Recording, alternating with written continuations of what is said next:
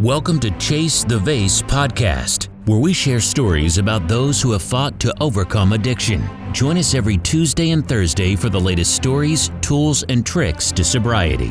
Now, here's your host, Brock Bevel. Welcome to the Chase the Vase podcast. I'm your host, Brock Bevel. I am honored and pleasured to have with me today guest Travis Sackett. Travis, man, thank you for coming on. I see your book up here, man, My Life with Karma. Travis is an author. How long ago did you write that book, brother? I published at the end of August. It took me about a year and a half to write. So, right on, man. Congratulations on that. And I know that you and I have kind of a similar history, bro. Both of us being police officers, both of us being greatly affected by an opioid crisis in our life and addiction. Yeah, and that's hands down. I ended up getting addicted to OxyContin after a weightlifting injury.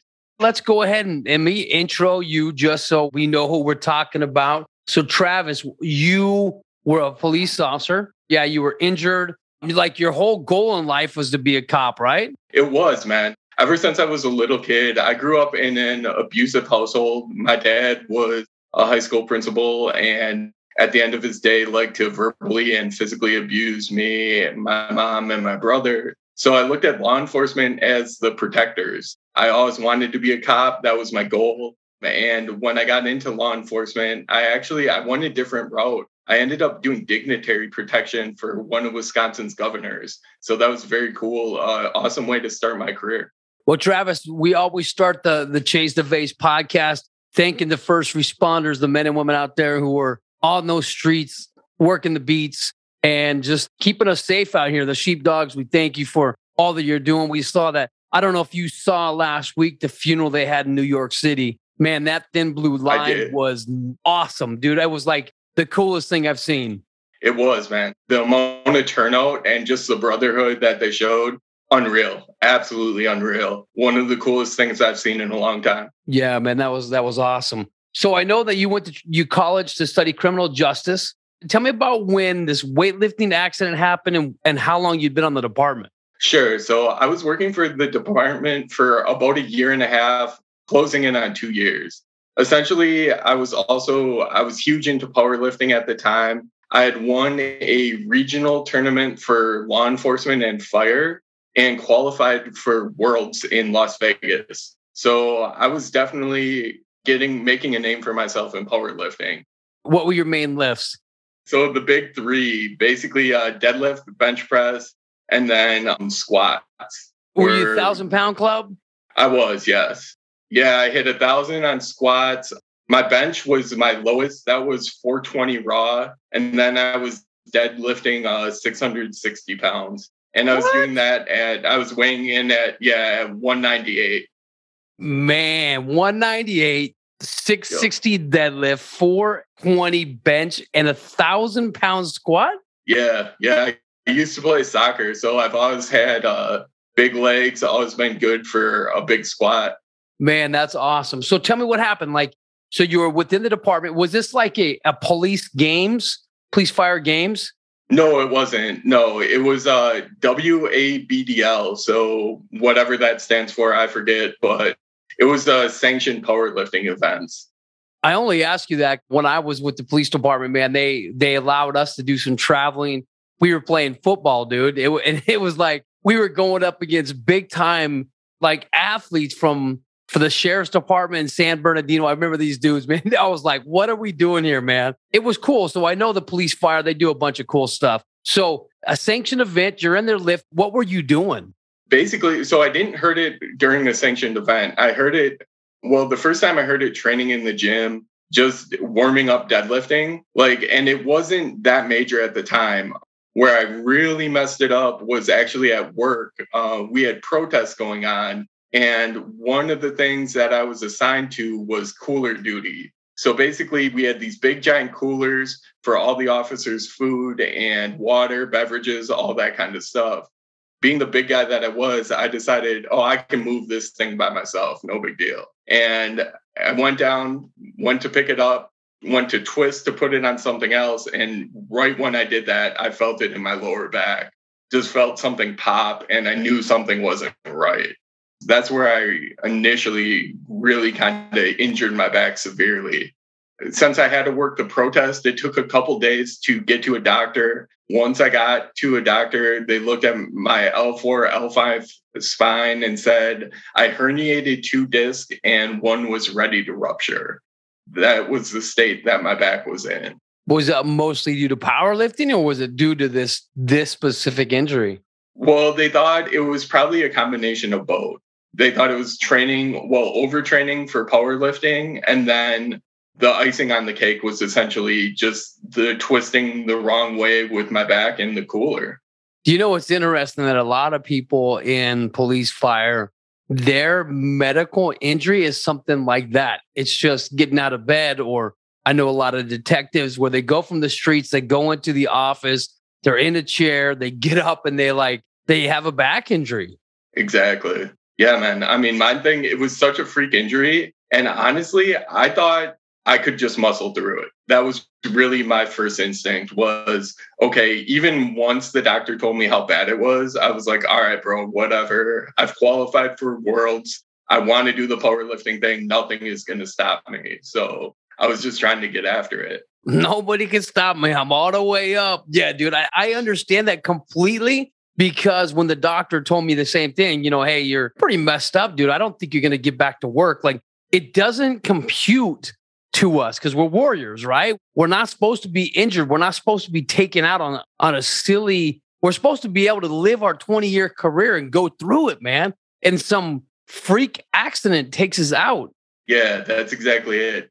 And the thing was too, since we were going through all these protests at the time, I couldn't take off, man. My team needed me. Everyone was relying on me. It was like, there was no way I could go to a sergeant and say, hey, Sarge, my back's a little messed up. I need to take a couple days here. Like, that definitely was not on the table. It was all hands on deck. We had departments called in from all neighboring areas to help with the protest.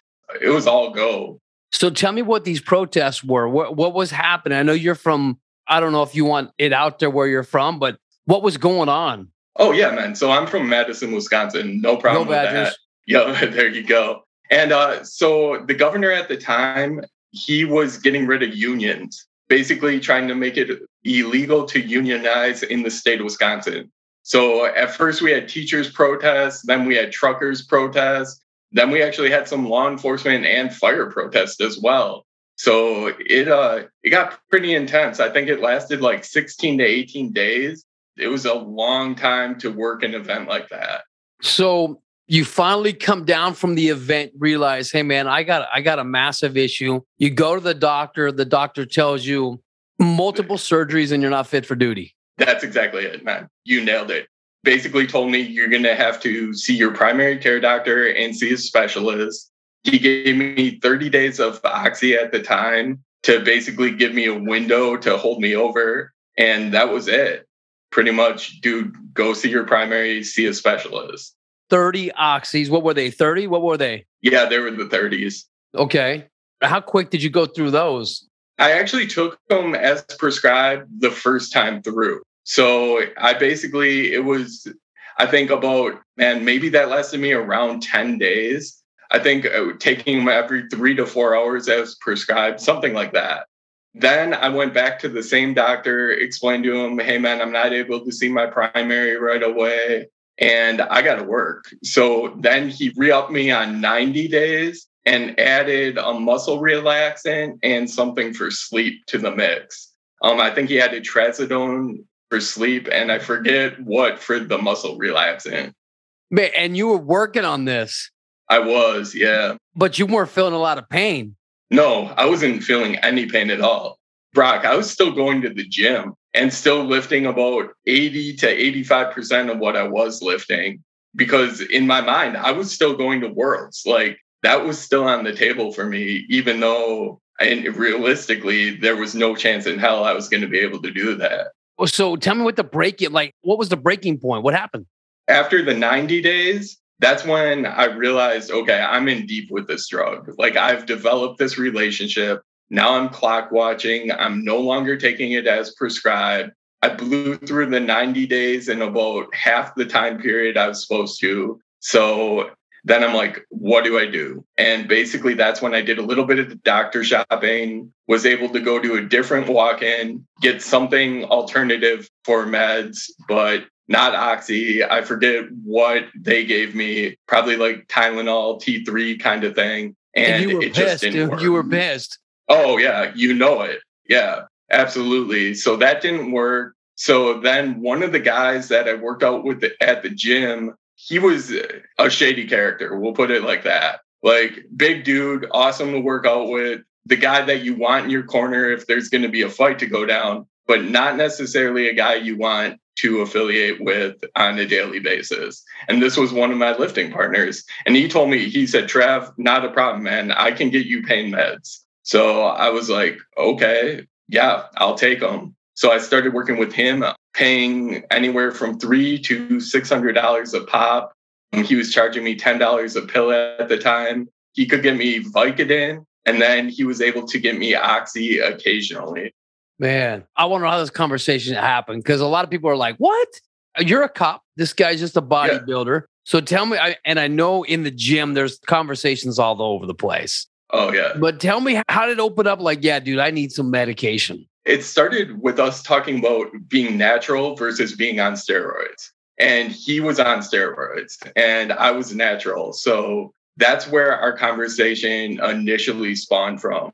It was like, okay, man, so really what kind of gains are you seeing? I was interested in the steroids. Like, it was a line that I wasn't quite ready to cross, but I was like, yeah, I could just see the difference in this dude and how quickly he was blowing up. And I'm like, wow, part of me wanted that. Do you think that was your addictive personality coming out, or you think that was just this drive? What do you think it was? A combination of both.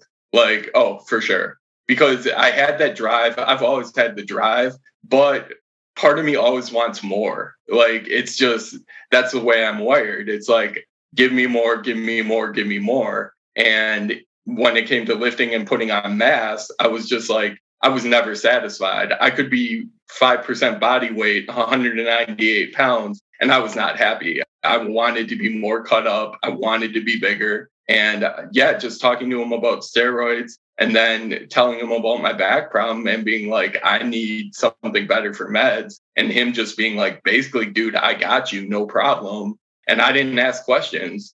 You just hit something that is, I hope people are like, wait, I've heard this before. You said, I want more, I want more, I want more. You think about, as addicts, we have one trait that's very, very similar, and that is our self-regulation. We don't have a ton of self-regulation. Think about an alcoholic. An alcohol beverage in front of an alcoholic, he's going to drink to excess. You put sex in front of a sex addict, the same thing. Pornography in front of a pornography addict, or opioids in front of an opioid addict. We're going to go until the wheels fall off.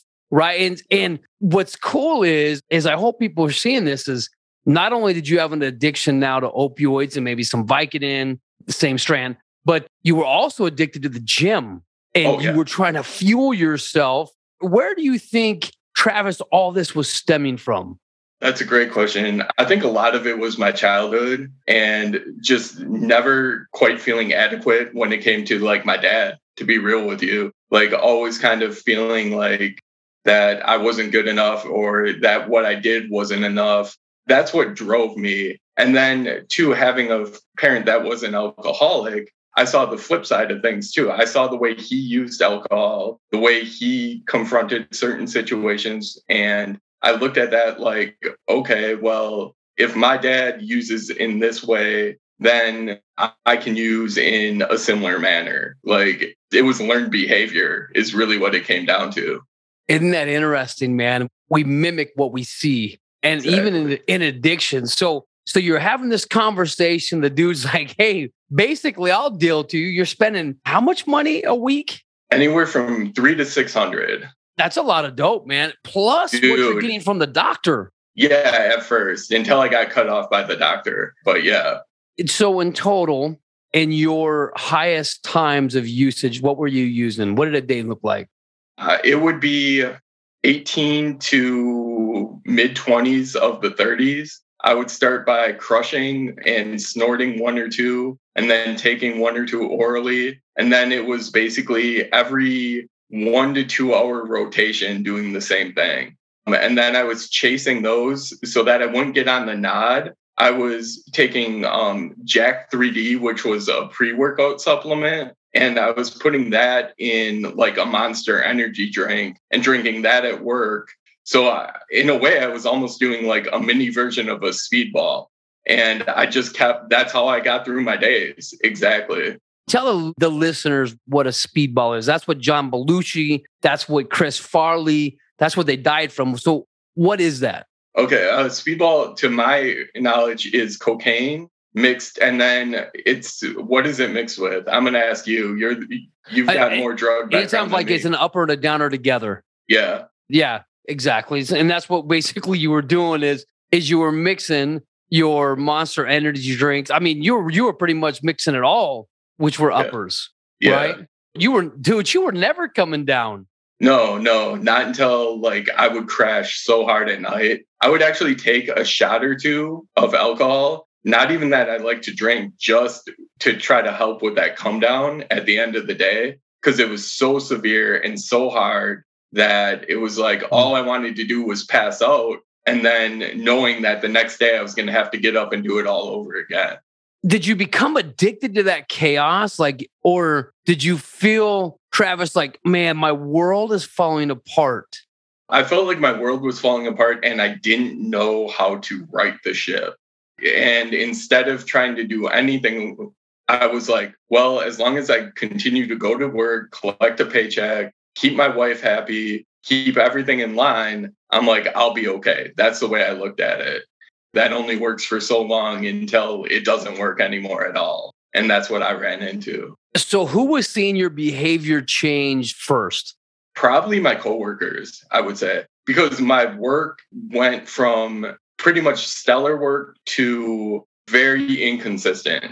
One day I would produce absolutely nothing. The next day, maybe I'd get on, do some camera work, like actually do something meaningful, and then go a couple more days with really not contributing much at all. And that was kind of the habit I got into, was doing just enough to get by and enough not to get called in to talk to a sergeant or a lieutenant, was really the way I was operating. Did that ever happen? It did. So eventually, with the habit I had and how much I was spending, I started stealing. I stole credit card information from the gym where I worked out, and I was passing that information along and getting paid for it. So eventually I got called into a lieutenant's office one day. I went to work just like any other day. And he said, "Hey, Travis, before you start your shift, you got to come in here and talk to me about it." And I was like, okay, not a problem. So I go in there and right away I saw 2 city police and what I assumed was a plainclothes detective. And I knew right away I was screwed. I'm like, okay, they're obviously here for me. And they dropped a file, like, you know how they do the thing with like a file about this thick and throw it down and say, "This is what we've got on you." Yeah, it is essentially what they did to me. And they asked me if I had anything I wanted to share, talk to them about. I told them no, I needed to talk to an attorney. And right then they cuffed me right in my lieutenant's office, took me out in front of everyone that I worked with, and put me in the back of a squad car. So in full uniform. Yup, in full uniform. Oh man, tell me what was going through your head right there. It was a lot of different feelings. The biggest feeling was fear, because I'm like, man, I'm going to get taken to the jail in my uniform. Like, how am I going to survive this? And I didn't know if I was going to be booked in for a period of time, if I was going to get booked and released. I had no idea what was going to happen with me. So I was freaking out. The other thing, too, was when I got put in the squad car, they never safety locked my cuffs. So the whole time on the way to the jail, my cuffs were tightening up. So I was letting the officer who was driving know. And he's like, his response was, "Oh, man, you want to talk to me now?" And then he shut his little like divider. And I was like, "Oh, okay, great, dude." So by the time I got to jail, I was bleeding from one wrist. It was dripping off my pinky all over the place. And I'm like, all right, man, like, this is not the way you're supposed to do things. At least at the jail, they got the cuffs off me right away and they got me some treatment for my wrist. But I ended up with a radial neuropathy from that, from damage to the nerves. So, Travis, was there any sense of relief as you understood, man, maybe this is my chance to pivot. Maybe this is my opportunity to change? Or were you just frightened? I was just frightened, to be honest with you. I wasn't even looking at it as an opportunity to change at the time. I was looking at it like, how am I going to survive the next few hours? And then what am I going to say to my wife when I get home? That was the other thing that I had no idea. How'd you survive, and what'd you say to your wife? Well, fortunately, I got booked and released. So that took a huge amount of weight off of showing up in uniform, because I never made it into a holding cell or anything like that. So that was huge. This wasn't you didn't harm anybody physically, or you weren't a threat to society, right? This was like a white collar crime. Yeah. Yeah, exactly. So in terms of my wife, I was real with her and just told her, hey, I got arrested. This is what I've been doing, and this is what I got arrested for. And she didn't talk to me. She ended up leaving, going to her parents' house, which was a couple-hour drive away. Then texted me and said she needed time to process it, which everything I understood, all of that. But basically, we never really talked about it. Even when she came back, we ended up being more like roommates in a house than husband and wife. I was sleeping in a separate bedroom. She was going to work, doing her thing. I was at home trying to get into treatment. And eventually I ended up getting a job in a restaurant as a server and caterer. And one day I worked a double shift and I came home and most of the stuff was moved out of our house and my wife was gone. So yeah, that's basically how our relationship ended. Was she moved out one day while I was at work. It's rough, man.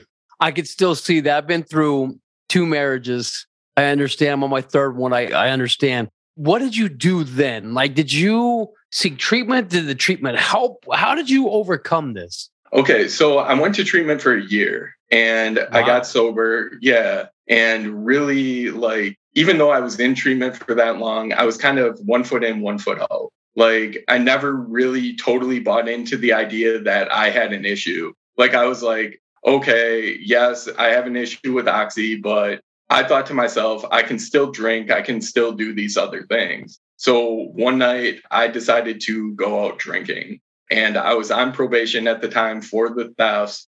So now I'm out in a bar violating my probation and basically just streamlining Long Island's. It's that whole mentality of more, more, more. And I was like, well, if I'm not going to get my fix from Oxy, I might as well get drunk. So I end up getting drunk, driving home from the bar, crashing my car into a curb, trying to drive the car off the curb, realizing something's all bound up in the front end. It's not going to work.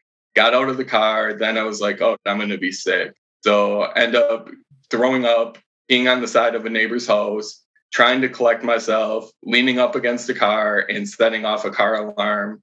And then all hell broke loose. Basically, so at that time, I should preface it by saying our neighborhood was going through a fair amount of car thefts. It was late October, so it was still nice enough out in Wisconsin that people were still out and about in the evening. And my car had been broken into about a week and a half before. So our neighborhood was on high alert. And here I am acting like a drunken fool. This neighbor came outside. He had a big Maglite flashlight, one of the D-cell ones, and he was shining it all around, screaming obscenities like, don't let me find you, blah, blah, blah. And me being 6 feet, at that time I was around 220. I was like, what do I do? Do I run? No, that's not going to work. So I tried to hide behind a car in a different driveway, and I was sticking out. There was no way this guy could see me. So I opened the car door, tried to duck in the front seat and just get down and stay low. And the guy came over, knocked on the window, and he was like, what are you doing, man? Excuse my language, but that's how it went down. And I was like, trying to explain to him, oh, I'm drunk. I'm just trying to get home. I live up the street. He seemed to calm down a little bit. So I went to get out of the car. According to the police report at that time, they said I lunged at the individual. I'm pretty sure I just took a drunk stumble, but that was enough for him to say he was afraid for his safety. And he beat me with the Maglite, fractured my skull in 3 different places, I had air that got to the cavity of my brain, broke my nose, had a traumatic brain injury, and had to be taken to the hospital. So I got knocked out, woke back up, EMS, paramedics, everyone was on scene, and I had no idea how long I had even been out. They took me to the first hospital where once they figured out the extent of my injuries, they said, man, we can't treat you here. So I had to go to UW Hospital, where they set me up with a series of surgeries to fix the whole left side of my face, get the air out of my brain cavity. So I had 2 surgeries. And then after that, I was allowed to recover in the hospital for about a day and a half before the police came and snatched me up and took me to Dane County Jail. It gets worse, man. So once I got to the jail, they said I wasn't fit for general population, but the jail didn't have a medical wing or anything. So I went right to solitary confinement because I wasn't fit for Gen Pop. So that was the only place they could think to put me. So I spent 7 days recovering from the traumatic brain injury all alone in solitary confinement before I was at least fit enough to join general population. And how are you recovering today? How are you doing? Today, so I'm considered fully disabled. I don't have short-term memory. Like, it's basically non-existent. Like, I'll remember we talked today, but I'll have no idea what we talked about. The other thing I really struggle with are horrible migraines. I get anywhere from like 1 to 3 a week, and they absolutely just kick my butt. So I'm on medication for those, but it doesn't necessarily always work. So Travis, how are you doing with your addiction today? Oh, dude, that end of things, I'm golden on. After I had the near-death experience and, just getting beat down, I finally started taking things seriously. I got myself into an IOP program and really just devoted my life to figuring out what addiction was about and what it looked like for me and how I could better myself. So got involved with the IOP, graduated that. Then I stayed on as a mentor, helped other addicts for about a year before I tried to move on with my life. I actually got into grad school and was going for community counseling, but because of my brain injury, like the school part of it was too hard. Like I couldn't pass the test because I wasn't retaining enough of the information. Yeah. So I ended up dropping out of grad school, but it helped me in terms of turning my life around and just understanding more about counseling, more about addiction, all those things. So tell me about this book, brother, Life with Karma. What is it? So it's my recovery memoir. It basically goes over the stories that I've told you and pretty much everything else that it took for me to recover from the oxy addiction. And Karma is actually the name of a dog that I rescued. So in all of this chaos, when I was actually in active addiction, I ended up going out to this drug house and picking up a dog that was chained to a tree. They basically left her there for death. I don't know if they're using her as a bait dog or what the deal with her was, but just a beautiful brindle boxer that was horribly emaciated, just not well taken care of. And I ended up going to a local hardware store, getting a bolt cutter, coming back, cutting her off the tree and loading her into my car and bringing her home. And she became my best friend, man. She became the one thing that was still solid and there for me. Even after my wife left, she left the dog. So I was fortunate that I had someone to stay with me and kind of ride through it all. And so as I was kind of going downhill and experiencing all my trials, she was recovering, she was thriving. And I think just having her gave me something outside of myself to care for and something to think about that wasn't me-centric. And it really, once again, then it really helped just put everything in perspective and give me something to live for. That's cool, man. I appreciate you sharing that. I got one of those dogs too. I got an English bulldog named Quinn, and she has saved my butt. She was my therapy. So I totally get that. I love that. So if we want to get this book, your memoir, My Life with Karma, Travis, how do we find it? Can we get it on Amazon?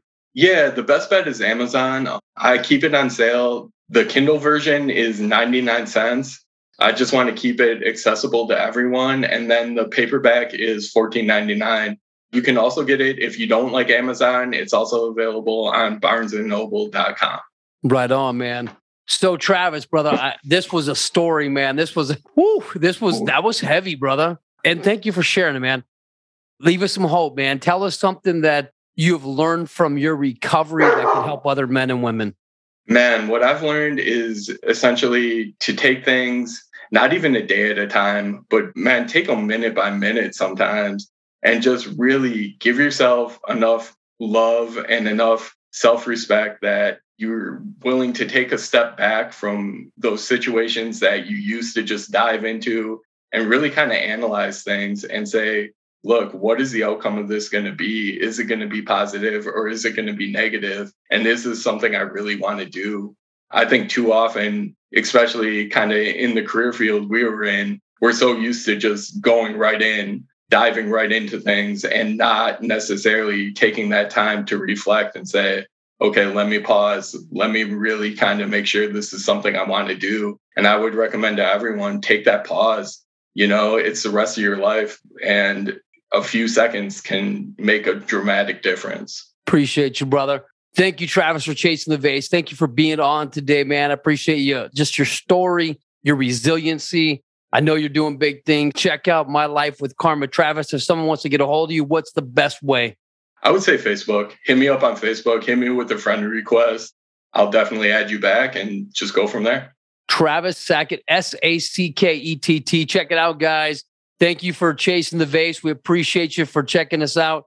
If you want to learn more, Gmail us at chasingthevase@gmail.com, and we will return and report. Have a great day. We're out. You've been listening to Chase the Vase podcast. Be sure to subscribe on Spotify, Anchor, or Apple Podcasts to get new, fresh weekly episodes. For more information, please follow us on Instagram, LinkedIn, and Facebook, or visit our website, chasethevase.com. Until next time, keep chasing the vase.